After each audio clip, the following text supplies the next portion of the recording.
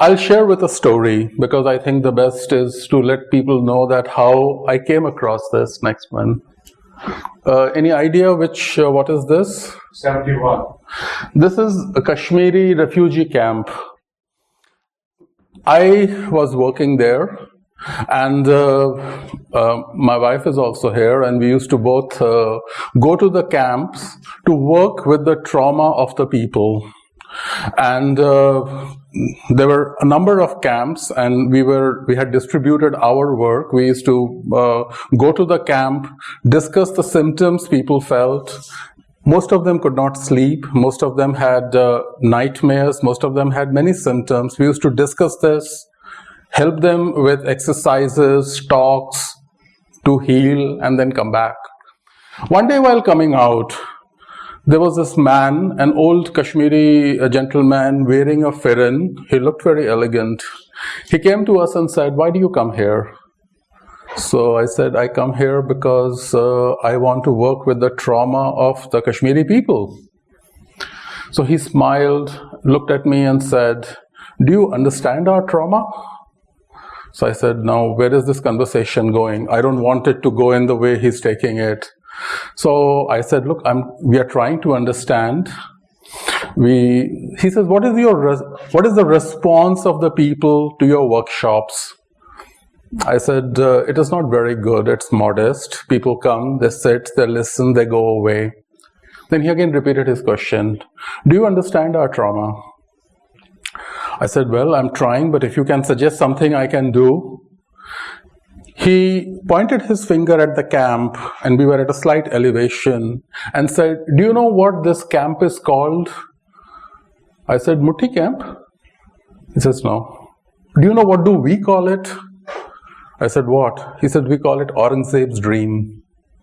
So I was taken aback. I said, "Aurangzeb's dream?" He said, "Yes, we call it Aurangzeb's dream. And do you understand why?" I said, "No," but he said, "Then go and search. When you understand why we call it, then probably you will get a better response from people."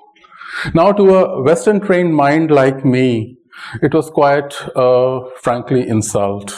Okay, here is this person telling me that, but anyway, I went back. I started studying about Aurangzeb. I had vaguely known him as someone who was anti-Hindu, who was fanatic, this and that, nothing more than that.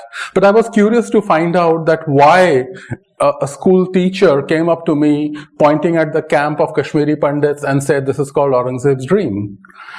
I studied about Aurangzeb. I discovered that in almost 300 years ago, somebody had told Aurangzeb that if you can convert the Kashmiri Pandits to Islam, the whole of India will convert. So if you can convert Kashmir to Islam, the whole of India will follow through. So hearing that, he had asked his governor that convert all these people and don't care about the methods.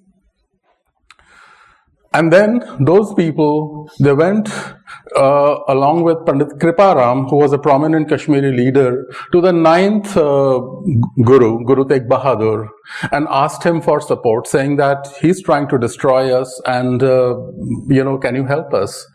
So Guru Tegh Bahadur decided to sacrifice himself. He went to Aurangzeb. There was a dialogue between both of them.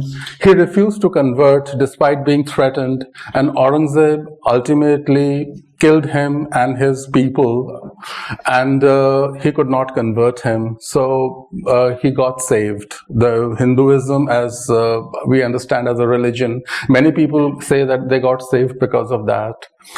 I was very touched when I read this. When I went back again to the camp, the group was sitting there, and I told them that I have studied about Aurangzeb, I understand what and suddenly I noticed a change in the group. I could see that they had become alive. They felt that we were connecting with each other. He says, "Aap hame samajh rahe hain," they said in Kashmiri. And a whole lot of disclosure followed. People started talking about themselves like never before. Some of the women came forward and said that we were sexually assaulted, which we could never talk about. Things changed. It taught me a very important lesson, that I had been in my life seeing trauma as a group of psychological symptoms. But now I began to understand trauma as also having a historical component, a historical nature. And since then, whenever I have worked all across the world, I have found that trauma has to be understood in its historical context.